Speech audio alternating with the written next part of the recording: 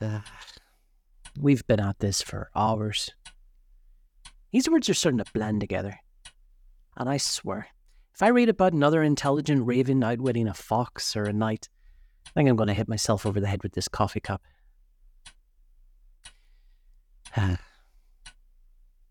It's Halloween. Are you sure you want to be stuck in this library here with me? You know, the town nearby are having a cider festival. Be getting dark soon, so I'm sure they'll be lighting the bonfires too. Although, you can see them from the balcony up on the 3rd floor. I do love the smell as it drifts over the tree line. Little orange lights reflecting on the lake outside. It's very scenic. Well, let's take a break anyway.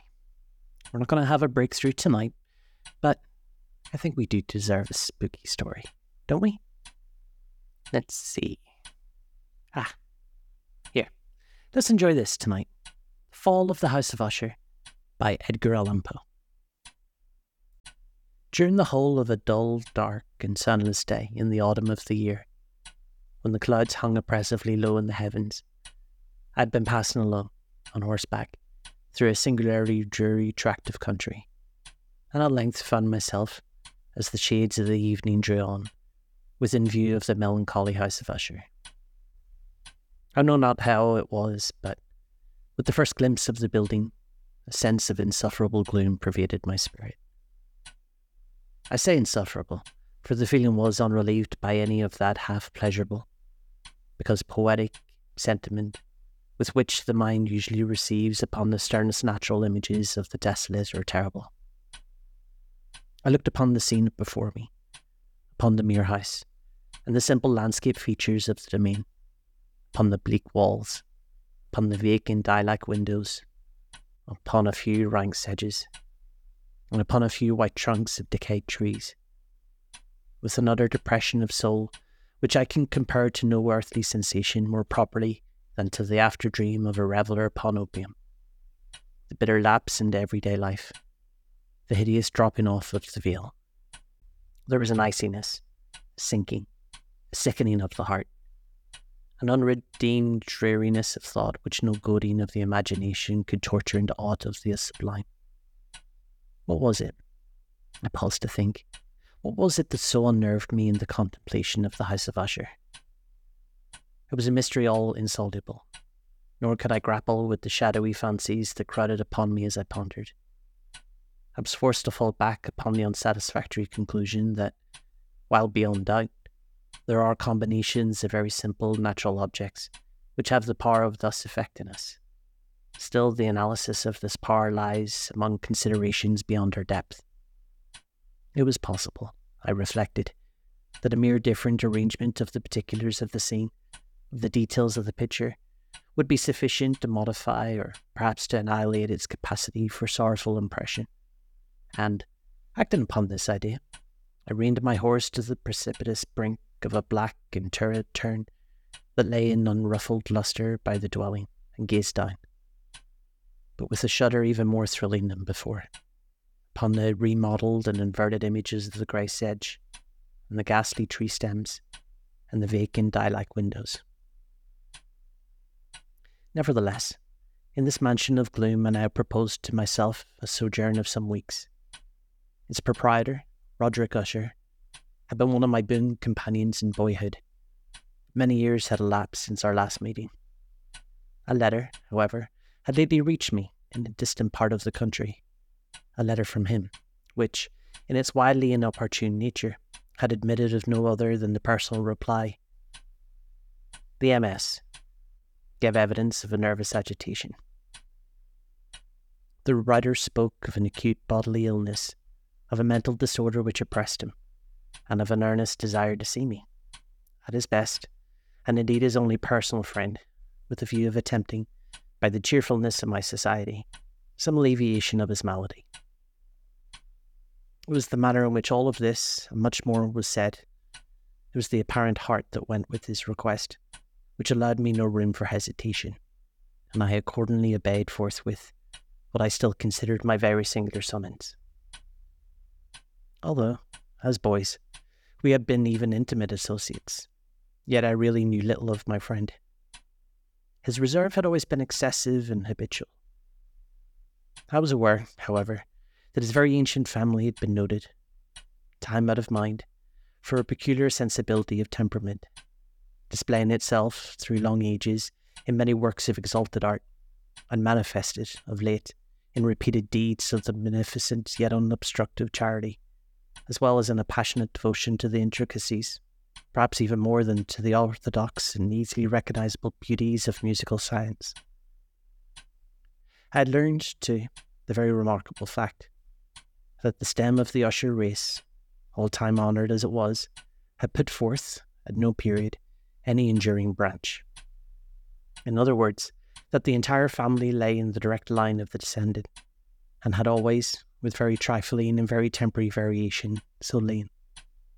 It was this deficiency, I considered, while running over in thought the perfect keeping of the character of the premises, with the accredited character of the people, and while speculating upon the possible influence with the one, in the long lapse of centuries, which might have exercised upon the other.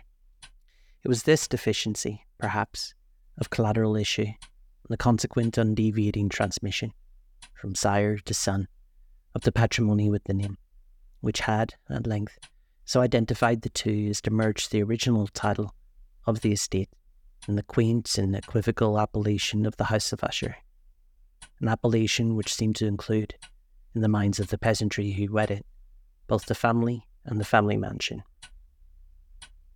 I have said that the sole effect of my somewhat childish experiment, that of looking down within the tarn, had been to deepen the first singular impression.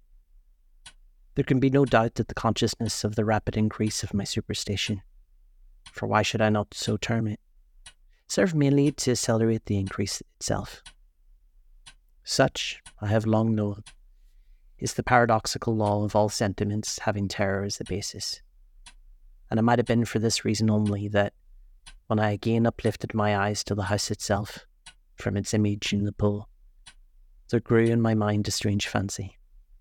A fancy so ridiculous, indeed, that I but mention it to show the vivid force of the sensations which oppressed me.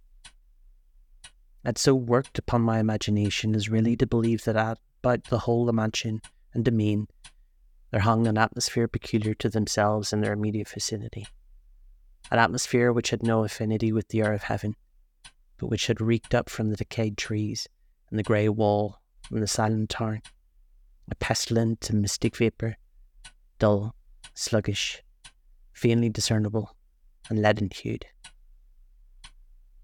Shaken off from my spirit what must have been a dream, I scanned more narrowly the real aspect of the building. Its principal features seemed to be that of an excessive antiquity. The discoloration of ages had been great. Minute fungi overspread the whole exterior, hanging in its fine, tangled webwork from the eaves. Yet all of this was apart from any extraordinary dilapidation. No portion of the masonry had fallen, and there appeared to be a wild inconsistency between its still perfect adaptation of parts and the crumbling condition of the individual stones. In this there was much that reminded me of the spacious totality of the old woodwork which has rotted for long years in some neglected vault, with no disturbance from the breath of the external air. Beyond this indication of extensive decay, however, the fabric gave little token of instability. Perhaps the eye of a scrutinising observer might have discovered a barely perceptible fissure, which, extending from the roof of the building in front, made its way down the wall in a zigzag direction, till it became lost in the sullen waters of the tarn. Noticing these things, I rode over a short causeway to the house. A servant in waiting took my horse, and I entered the Gothic archway of the hall. A valet, of stealthy step, thence conducted me, in silence, through many dark and intricate passages in my progress to the studio of his master. Much that I encountered on the way contributed, I knew not how, to the heighten of the vague sentiment of which I have already spoken. While the objects around me, while the carvings of the ceilings, the sombre tapestries of the walls, the ebon blackness of the floors, the phantasmagoric armorial trophies which rattled as I strode, were but matters to which, or to such as which, I had been accustomed to from my infancy. While I hesitated not to acknowledge how familiar this all was, I still wondered to find how unfamiliar were the fancies which ordinary images were stirring up. On one of the staircases, I met the physician of the family. His countenance, I thought, wore a mingled expression of low cunning and perplexity. He accosted me with trepidation and passed on. The valet now threw open a door and ushered me into the presence of his master. The room in which I found myself was very large and lofty. The windows were long, narrow and pointed, and at so vast a distance from the black oaken floors to be altogether inaccessible from within. Feeble gleams of crimson light made their way through their trestled panes, and served to render the sufficiently distinct the more prominent objects around. The eye, however, struggled in vain to reach the remoter angles of the chamber, or the recesses of the vaulted and fretted ceiling. Dark draperies hung on the walls. The general furniture was profuse, comfortless, antique and tattered. Many books and musical instruments lay scattered about, but failed to give any vitality to the scene. I felt that I'd breathed an atmosphere of sorrow. An air of stern, deep, and irredeemable gloom hung over and pervaded all. Upon my entrance, Usher arose from a sofa on which he had been lying at full length, and greeted me with a vivacious warmth which had much in it, I had first thought, of overdone cordiality, of the constrained effort of the ennuyé man of the world. A glance, however, at his countenance convinced me of his perfect sincerity. We sat down, and for some moments, while he spoke not, I gazed upon him with a feeling of half pity and half of awe. Surely, man had never been so terribly altered in such a brief period as had Roderick Usher. It was with difficulty that I could bring myself to admit the identity of the man before me with the companion of my early boyhood. Yet the character of his face had been at all times remarkable, a cadaverousness of complexion, an eye large, liquid, and luminous beyond comparison, lips somewhat thin and very pallid, but of a surprisingly beautiful curve, a nose of a delicate Hebrew model, but with a breadth of nostril unusual in similar formations, a finely moulded chin, speaking, in his want of prominence, of a want of moral energy, hair of a more than web-like softness and tenuity. These features, with an inordinate expansion above the regions of the temple, made up altogether a countenance not easily to be forgotten.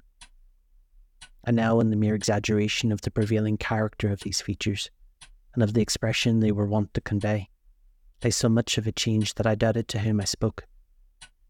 The now ghastly pallor of the skin, and the now miraculous lustre of the eye, above all things startled and even awed me. The silken hair, too, had been suffered to grow all unheeded, and as, in its wild gossamer texture, it floated rather than fell about the face, I could not, even with effort, connect its arabesque expression with any idea of simple humanity. In the manner of my friend, I was at once struck with an incoherence, an inconsistency, and I soon found this to arise from a series of feeble and futile struggles to overcome an habitual trepidancy, an excessive nervous agitation. For something of this nature I had indeed been prepared, no less by his letter, than by reminiscences of a certain boyish traits, and by conclusions deduced from his peculiar physical conformation and temperament. His action was alternatively vivacious and sullen. His voice varied rapidly from a tremulous indecision, when the animal spirit seemed utterly in abeyance, to that species of energetic concision, that abrupt, weighty, unhurried, and hollow-sounding enunciation, that leaden, self-balanced, and perfectly modulated guttural utterance, which may be observed in the lost drunkard, or irreclaimable eater of opium, during the periods of his most intense excitement. It was thus that he spoke of the object of my visit, of his earnest desire to see me, and of the solace he expected me to afford him. He entered, at some length, into what he conceived to be the nature of his malady. It was, he said, a constitutional and a family evil, and one for which he despaired to find a remedy. A more nervous affection, he immediately added, would undoubtedly soon pass off. It displayed itself in a host of unnatural sensations. Some of these, as he detailed them, interested and bewildered me, although, perhaps, the terms and the general manner of their narration had their weight. He suffered much from a morbid acuteness of the senses. The most insipid food was alone endurable. He could wear only garments of certain texture. The odours of all flowers were oppressive. His eyes were tortured by even a faint light, and there were but peculiar sounds, and those from stringed instruments, which did not inspire him with horror. To an anomalous species of terror I found him a burdened slave. "I shall perish," said he. "I must perish in this deplorable folly.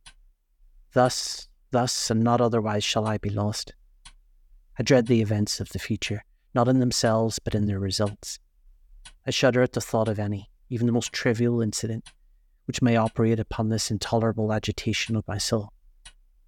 I have, indeed, no abhorrence of danger, except in its absolute effect, in terror.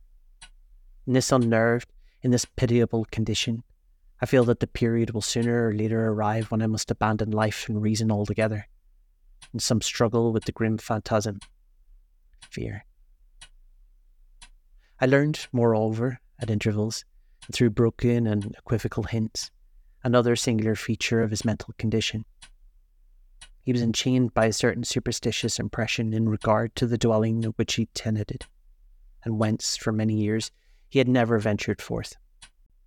In regard to an influence whose superstitious force was conveyed in terms too shadowy here to be restated.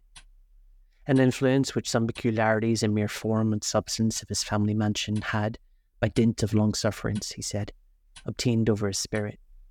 An effect in which the physique of the grey walls and turrets, and of the dim tarn into which they all looked down, had at length brought upon the morale of his existence. He admitted, however, although with some hesitation, that much of the peculiar gloom which thus afflicted him could be traced to a more natural and more palpable origin, to the severe and long-continued illness, indeed to the evidently approaching dissolution, of a tenderly beloved sister, his sole companion for long years, his last and only relative on earth. Her decease, he said, with a bitterness which I can never forget, would leave him the hopeless and the frail, the last of the ancient race of the Ushers. While he spoke, the Lady Madeline, for so she was so called, passed slowly through a remote portion of the apartment, and without having noticed my presence, disappeared. I regarded her with an utter astonishment, not unmingled with dread, and yet I found it impossible to account for such feelings. A sensation of stupor oppressed me, and my eyes followed her retreating steps. When a door at length closed upon her, my glance sought instinctively and eagerly the countenance of the brother. But he had buried his face in his hands, and I could only perceive that a far more ordinary weariness had overspread the emaciated fingers through which trickled many passionate tears. The disease of the Lady Madeline had long baffled the skill of her physicians. A settled apathy, a gradual wasting away of the person, and frequent, although transient affections of a partially calpalial character were the unusual diagnosis. Hitherto she had steadily borne up against the pressure of her malady, and not been betaken herself finally to bed, but, on the closing in of the evening of my arrival at the house, she succumbed, as her brother told me at night with an inexpressible agitation, to the prostrating power of the destroyer. When I learned that the glimpse I had obtained of her person would thus probably be the last I should obtain, that the lady, at least while living, would be seen by me no more. For several days ensuing, her name was unmentioned by either Usher or myself, and during this period I was busied in earnest endeavours to alleviate the melancholy of my friend. We painted and read together, or I listened, as if in a dream, to the wild improvisations of his speaking guitar. And thus, as a closer and still closer intimacy admitted me more unreservedly into the recesses of his spirit, the more bitterly did I perceive the futility of all attempts at cheering a mind from which darkness, as if an inherent positive quality, poured forth upon all objects of the moral and physical universe, in one unceasing radiation of gloom. I shall ever bear about me in memory of the millisolemn hours I thus spent alone with the master of the house of Usher. Yet I should feel in any attempt to convey an idea of the exact character of the studies, or of the occupations in which he involved me, or led me the way. An excited and highly distempered ideality threw his sulphureous lustre over it all. His long improvised dirges will ring forever in my ears. Among other things, I hold painfully in mind a certain singular perversion and amplification of the wild air of the last waltz of von Weber. From the paintings over which his elaborate fancy brooded, and which grew, touch by touch, into vagueness at which I shuddered the more thrillingly, because I shuddered knowing not why. For these paintings, vivid as their images now are before me, I would in vain endeavour to endue more than a small portion, which should lie between the compass of merely written words. By the utter simplicity, by the nakedness of his designs, he arrested and overawed attention. If ever a mortal painted an idea, that mortal was Roderick Usher. For me, at least, in the circumstances then surrounding me, there arose out of the picture abstractions which the hypochondriac conceived to throw upon his canvas, an intensity of intolerable awe, no shadow of which felt I ever yet in the contemplation of the certainly glowing, yet too concrete reveries of Fuseli. One of the phantasmagoric conceptions of my friend, partaking not so rigidly of the spirit of abstraction, may be shadowed forth, although feebly, in words. A small picture presented the interior of an immensely long and rectangular vault or tunnel, with low walls, smooth, white, without interruption or device. Certain accessory points of the design serve well to convey the idea that this excavation lay at an exceeding depth below the surface of the earth. No outlet was observed in any portion of its vast extent. No torch or other artificial source of light was discernible. Yet a flood of intense rays rolled throughout, and bathed the whole in ghastly and inappropriate splendour. I have just spoken of that morbid condition of the auditory nerve which rendered all music intolerable to the sufferer, with the exception of certain efforts of stringed instruments. It was, perhaps, the narrow limits to thus which he confined himself upon the guitar, which gave birth, in great measure, to the fantastic character of his performance. By the fervid facility of his imperviousness, could not be so accustomed before. They must have been, and were in the notes, as well as in the words, and his wild fantasias, for he not unfrequently accompanied himself with his own rhymed verbal improvisations. The result of that intense mental collectedness and collection to which I have previously alluded to, as observable only in the particular moments of the highest artificial excitement. The words of one of these rhapsodies I have easily remembered. I was, perhaps, the more forcibly impressed with it, as he gave it, because, in the under or mystic currents of its meaning, I fancied that I perceived, for the first time, a consciousness of the part of Usher, of the tottering of his lofty reason upon her throne. The verses, which were thus entitled The Haunted Palace, ran very nearly, if not accurately, thus. In the greenest of our valleys, where the good angels tenanted, once a fair and stately palace, radiant palace, reared its head.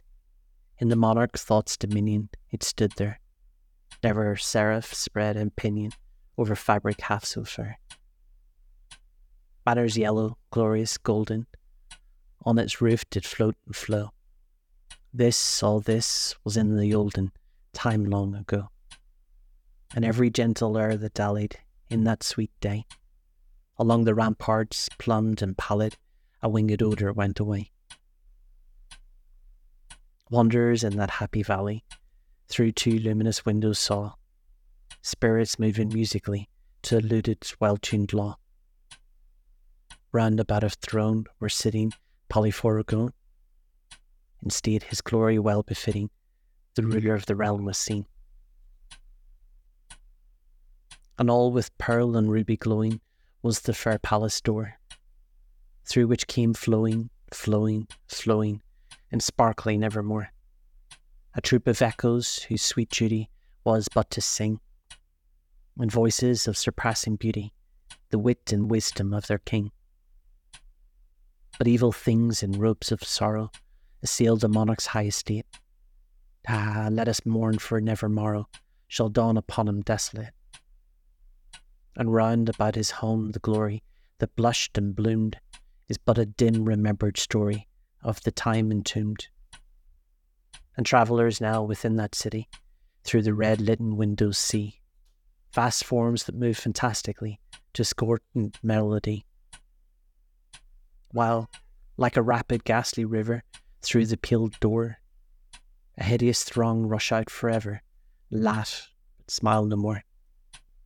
I well remember that suggestions arising from this ballad led us into a train of thought wherein there became manifest an opinion of Usher's, which I mention not so much on account of its novelty, for other men have thought it thus, as on account of the personality with which he maintained it. This opinion, in its general form, was that of the sentience of all vegetable things. But in his disordered fancy, the idea had assumed a more daring character, and trespassed, under certain conditions, upon the kingdom of inorganization. I lack the words to express the full extent, or the earnest abandon of his persuasion. The belief, however, was connected, as I have previously hinted, with the grey stones of the home of his forefathers. The conditions of the sentience had been there, he imagined, fulfilled in the method of the collection of these stones, and the order of their arrangement, as well as in that of the many fungi which overspread them, and of the decayed trees which stood around. Above all, in the long undisturbed unendurance of this arrangement, and in its reduplication in the still waters of the tarn. Its evidence, the evidence of the sentience, was to be seen, he said, and I here started as he spoke, in the gradual yet certain condensation of an atmosphere of their own about the waters and the walls. The result was discoverable, he added, in that silent yet inopportunate and terrible influence which for centuries had moulded the destinies of his family, and which made him, what I now saw him, what he was. Such opinions need no comment, and I will make none. Our books, the books which for years had formed no small portion of the mental existence of the invalid, were, as might be supposed, in strict keeping with the character as phantasm. We pored together over such works as the Levert of the Chacus of Giret, the Bellefour of the Machiavelli, the Heaven and Hell of Swedenborg, the Subterranean Voyage of Nicholas Klim by Holberg, the Chiromancy of Robert Flood, of Jean de Jante, of de la Chambre, the Journey into the Blue Distance of Tieck, the City of the Sun by Campanella. One favourite volume was a small octavo edition of Directorum Inquisitorium by the Domitian Emeric de Gorin, and there were passages of Mela, about whom the own African centaurs and Ephesians, over which Usher would sit dreaming for hours. His chief delight, however, was found in the perusal of an exceedingly rare and curious book in Quarto Gothic, the Manual of a Forgotten Church, the Villagi Motorium Secundum Chorum Ecclesiae Magunte. I couldn't help thinking of this wild ritual of his work, of the probable influence upon the hypochondriac, when, one evening, having informed me abruptly that Lady Madeline was no more, he stated his intention of preserving her corpse for a fortnight, previously to its final interment, in one of the numerous vaults within the main walls of the building. The worldly reason, however, assigned for this particular proceeding was one which I did not feel at liberty to dispute. The brother had been led to his resolution, or so he told me, by the consideration of his unusual character of the malady of the deceased, of certain obtrusive and eager inquiries on the part of her medical men, and of the remote and exposed situation of the burial ground of the family. I will not deny that when I called to mind the sinister countenance of the person whom I met upon the staircase on the day of the arrival at the house, I had no desire to oppose what I regarded at best but a harmless and by no means an unnatural precaution. At the request of Usher, I personally aided him in the arrangements for the temporary entombment. The body having been encoffined, we two alone bore it to its rest. The vault in which we placed it, and which had so long ago been unopened by our torches, half smothered in its oppressive atmosphere, gave us little opportunity for investigation. It was small, damp, and entirely without means of admission for light, lying at great depth, immediately beneath that portion of the building in which my own sleeping apartment. It had been used, apparently, in remote feudal times, for the worst purposes of a donjon keep, and in latter days, as a place of deposit for powder or some other highly combustible substance, as a portion of its floor, and the whole interior of a long archway through which we reached it, was carefully sheathed with copper. The door, of massive iron, had been, also, similarly protected.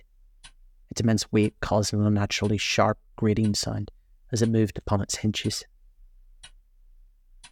Having deposited our mournful burden upon trestles within this region of horror, we partially turned aside the yet unscrewed lid of the coffin and looked upon the face of the tenant.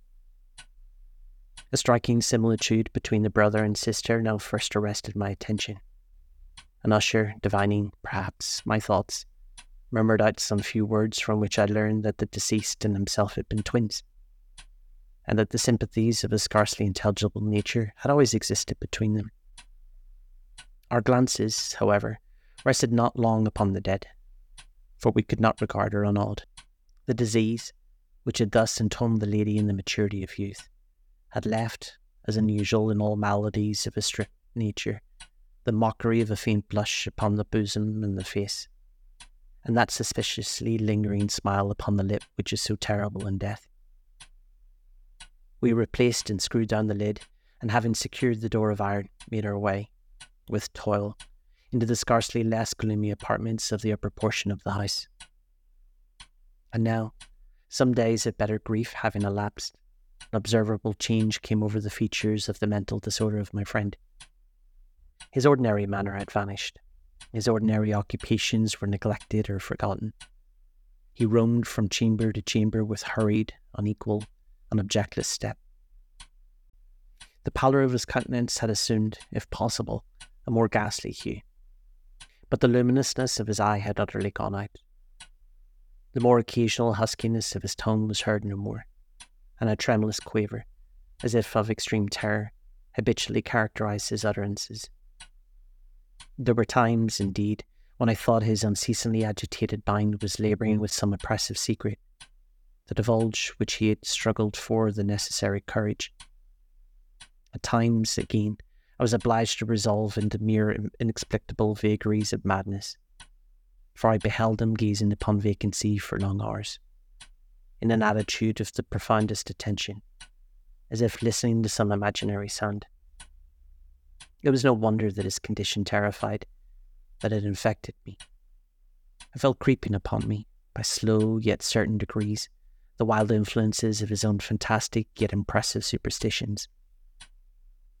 It was, especially, upon retiring to bed late in the night of the 7th or 8th day after placing the Lady Madeline within the donjon, that I experienced the full power of such feelings. Sleep came not near my couch, while the hours waned and waned away. I struggled to reason off the nervousness which had dominion over me.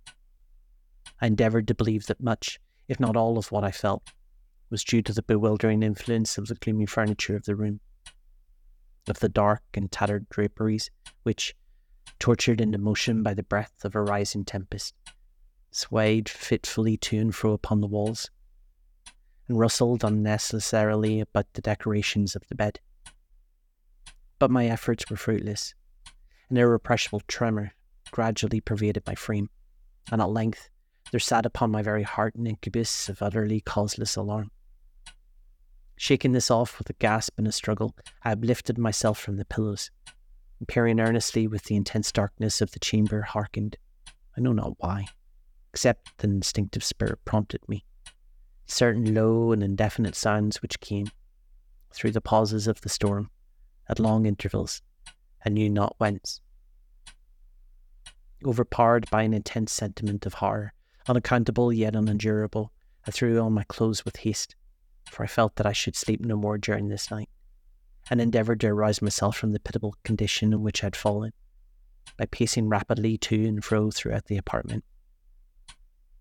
I had taken but few turns in this manner when a light step on an adjoining staircase arrested my attention. I presently recognised it as that of Usher. In an instant afterward, he rapped with a gentle touch at my door, and entered, bearing a lamp. His countenance was, as usual, cadaverously wan, but, moreover, there was a species of mad hilarity in his eyes, and evidently restrained hysteria in his whole demeanour. His air appalled me, but anything was preferable to the solitude which I had so long endured, and I even welcomed his presence as a relief. "And you've not seen it?" he said, abruptly, after having stared about him for some moments in silence. "You have not seen it? But stay, you shall." Thus speaking, having carefully shaded his lamp, he hurried to one of the casements, and threw it freely open to the storm. The impetuous fury of the entering gust nearly lifted us both from our feet. It was, indeed, a tempestuous yet sternly beautiful night, one widely singular in its terror and its beauty. A whirlwind had apparently collected its force in our vicinity, for there were frequent and violent alterations in the direction of the wind, and the exceeding density of the clouds, which hung so low as to press upon the turrets of the house, did not prevent our perceiving the lifelike velocity with which they flew careering from all points against each other, without passing away into the distance. I say that even their exceeding density did not prevent our perceiving this, yet we had no glimpse of the moon nor the stars, nor was there any flashing forth of lightning, but the undersurfaces of huge masses of agitated vapour, as well as all the terrestrial objects immediately around us, were glowing in the unnatural light of a faintly luminous and distinctly visible gaseous exhalation which hung about and enshrouded the mansion. "You must not, you shall not behold this," said I, shudderingly to Usher, as I led him, with gentle violence, from the window to a seat. "These appearances, which bewilder you, are merely electrical phenomena, not uncommon, or it may be that they have left their ghastly origin in the rank miasma of the tarn. Let's close this casement. The air is chilling and dangerous to your frame. Here is one of your favourite romances. I'll read, and you shall listen, and so we shall pass away this terrible night together." The antique volume which I had taken up was the Mad Tryst of Sir Lancelot Canning, for I had called it a favourite of Usher's more sad in jest than in earnest. For in truth, there is little in its uncouth and unimaginative prolixity which could have had any interest for the lofty and spiritual ideality of my friend. It was, however, the only book immediately at hand, and I indulged a vague hope that the excitement which now agitated the hypochondriac might find relief, for the history of mental disorder is full of similar anomalies, even in the extremeness of the folly which I should read. Could I have judged, indeed, by the wild and restrained air of vivacity with which he hearkened, or they apparently hearkened, to the words of the tale, I might well have congratulated myself upon the success of my design. I had arrived at a well-known portion of the story, where Ethelred, the hero of the tryst, having sought in vain for peaceable admission into the dwelling of the hermit, proceeds to make good an entrance by force. Here, it'll be remembered, the words of the narrative run thus: "And Ethelred, who was by nature of a doughty heart, and who was now mighty withal, on account of the powerfulness of the wine which he had drunken, waited no longer to hold parley with the hermit, who, in sooth, was of obstinate and maliceful turn, but feeling the rain upon his shoulders, and fearing the rising of the tempest, uplifted his mace outright, and with blows made quickly room into the plankings of the door for his gauntleted hand, and now pulling therewith sturdily, he so cracked and ripped and tore it all asunder. The noise of the dry and hollow sounding wood alarmed and reverberated throughout the forest." At the termination of this sentence I started, for a moment paused, for it appeared to me, although I at once concluded that my excited fancy had deceived me, it appeared to me that, From some very remote portion of the mansion, there came indistinctly to my ears, which might have been, in its exact similarity of character, the echo, but a stifled and dull one certainly, of the very cracking and ripping sound which Sir Lancelot had so particularly described. It was, beyond doubt, the coincidence alone which had arrested my attention, for, amid the ranting of the sashes of the casements, and the ordinary commingled noises of the still increasing storm, the sound, in itself, had nothing, surely, which should have interested or disturbed me. I continued the story. But the good champion Ethelred, now entering within the door, was sore enraged and amazed to perceive no signal of the maliceful hermit, but, in the stead thereof, a dragon of a scaly and prejudiced demeanour, on a fiery tongue, which sate in guard before a palace of gold, with a floor of silver, and upon the wall there hung a shield of shining brass with the legend enwritten, "Who entereth herein, a conqueror hath been. Who slayeth the dragon, the shield he shall win." And Ethelred uplifted his mace, and struck upon the head of the dragon, which fell before him, and gave up its pesty breath, with a shriek so horrid and harsh, and withal so piercing, that Ethelred had fain to close his ears with his hands against the dreadful noise of it, the like whereof was never before heard. Here again I paused abruptly, and now with a feeling of wild amazement, for there could be no doubt whatsoever that, in this instance, I did actually hear, although from what direction it proceeded I found it impossible to say, a low and apparently distant, but harsh, protracted, and most unusual screaming or grating noise. The exact counterpart of my fancy had already conjured up for the dragon's unnatural shriek as described by the romancer. Oppressed as I certainly was, upon the utterance of the second and most extraordinary coincidence, by 1,000 conflicting sensations in which wonder and extreme terror were predominant, I still retained sufficient presence of mind to avoid exciting, by any observation, the sensitive nervousness of my companion. I was by no means certain that he had noticed the sound in question, although, assuredly, a strange alteration had, during the last few minutes, taken place in his demeanour. From a position fronting my own, he had gradually brought round his chair, so as to sit with his face to the door of the chamber, and thus I could but partially perceive his features, although I saw that his lips trembled as if he were murmuring something inaudibly. His head had dropped upon his breast, yet I knew he was not asleep, from the wide and rigid opening of the eye, as I caught a glance of it in profile. The motion of his body, too, was at variance with this idea, for he rocked from side to side with a gentle yet constant and uniform sway. Having rapidly taken notice of all of this, I resumed the narrative of Sir Lancelot, which thus proceeded. And now, the champion, having escaped from the terrible fury of the dragon, bethinking himself of the brazen shield, and of breaking up the enchantment which was upon it, removed the carcass from out of the way before him, and approached valorously over the silver pavement of the castle to where the shield was upon the wall, which in sooth tarried not for his full coming, but fell down at his feet upon the silver floor, and with a mighty great and terrible ringing sound.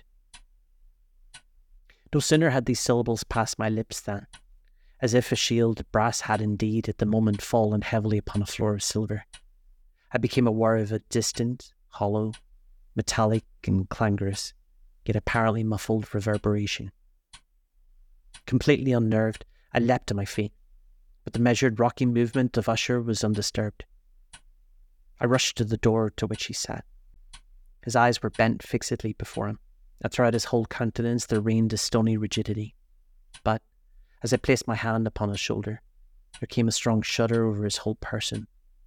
A sickly smile quivered on his lip, and I saw that he spoke in a low, hurried and gibbering murmur, as if unconscious to my presence. Bending closely over him, I at length drank in the hideous import of his words. "Do you not hear it? Yes, I hear it, and I have heard it. Long, many minutes, many hours, many days have I heard it. Yet I dared not. Oh, pity me, miserable wretch that I am. I dare not speak. We've put her living in the tomb. Said I not that my senses were acute? I now tell you that I heard her first feeble movements in that hollow coffin. I heard them, many, many days ago, yet I dared not speak. And now, tonight, Ethelred, breaking of the hermit's door, the death cry of the dragon, the clangor of the shield, the rending of her coffin, the grating of the iron hinges of her prison, and her struggles within the coppered archway of the vault. Oh, whither shall I fly? Will she not be here anon? Is she not hurrying to upbraid me for my haste? Have I not heard her footsteps on the stairs? Did I not distinguish that heavy and horrible beating of her heart? Madman! Madman! Here he sprang so furiously to his feet and shrieked out the syllables, as if in the effort he were trying up his soul. Madman! I tell you she now stands without the door. As if in the superhuman energy of his utterance that had been found the potency of a spell, the huge antique panels to which the speaker pointed threw slowly back, upon the instant, their ponderous and ebony jaws. It was the work of the rushing gust, but then, without those doors, there did stand the lofty and enshrouded figure of the Lady Madeline of Usher. There was blood upon her white robes, and the evidence of some bitter struggle upon every portion of her emaciated frame. For a moment she remained trembling and reeling to and fro upon the threshold. Then, with a low moaning cry, fell heavily inward upon the person of her brother, and in her violent and now final death agonies bore him to a floor, a corpse, and a victim to the terrors that he anticipated. From that chamber and from that mansion I fled aghast. The storm was still abroad in all of its wrath, as I found myself crossing the old causeway. Suddenly there shot along the path a wild light, and I turned to see whence a gleam so unusual could have issued. For the vast house and its shadows were alone behind me. The radiance was that of the full setting, and the blood-red moon, which now shone vividly through that once barely discernible fissure, of which I have before spoken as extending from the roof of the building in a zigzag fashion to the base. While I gazed, this fissure rapidly widened. There came a fierce breath of the whirlwind. The entire orb of the satellite burst at once upon my sight. My brain reeled as I saw the mighty walls rushing asunder. There was a long, tumultuous shouting sound like the voice of 1,000 waters, and the deep and dank tarn at my feet closed sullenly and silently over the fragments of the house of Usher.